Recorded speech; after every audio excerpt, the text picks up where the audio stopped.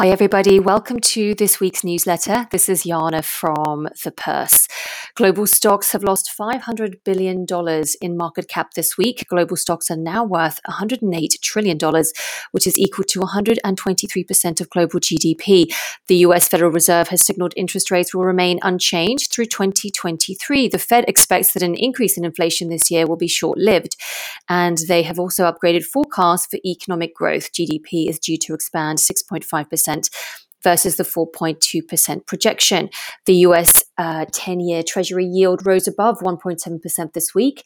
This is despite reassurance from the Federal Reserve that it had no plans to increase interest rates anytime soon.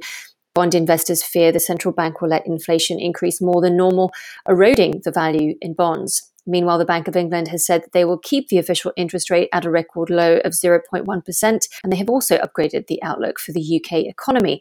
UK borrowing continues to surge. Public sector net debt has risen to £2.1 trillion, or 97.5% of GDP in the first 11 months of the tax year, levels not seen since the early 1960s. And Bitcoin fell after last weekend's rally post the new all-time high, where the price of Bitcoin reached $61,742. That was last Saturday. Morgan Stanley has become the first big US bank to offer its wealthy clients access to Bitcoin funds. Digital currency group Grayscale has launched 5 new cryptocurrency investment trusts, and JP Morgan is eyeing Bitcoin and crypto clearinghouse options. In the Future Focus section, read about why UK value stocks may be the trade of the decade.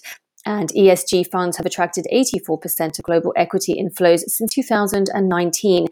Read about why Volkswagen has recently become Germany's most valuable company. And in the Have You Seen This section, we highlight a report about UK female investors losing out on approximately £15,000 by 2030 because of the gender pay gap.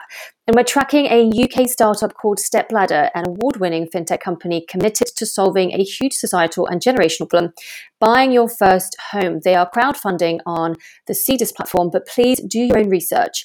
And don't forget to listen to the Purse podcast interview with Katica Roy.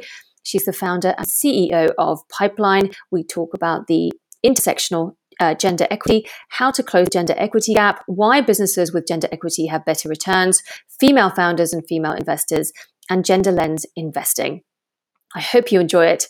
Stay safe, everyone. Look after yourselves, and I will catch up with you all again next week. Bye for now.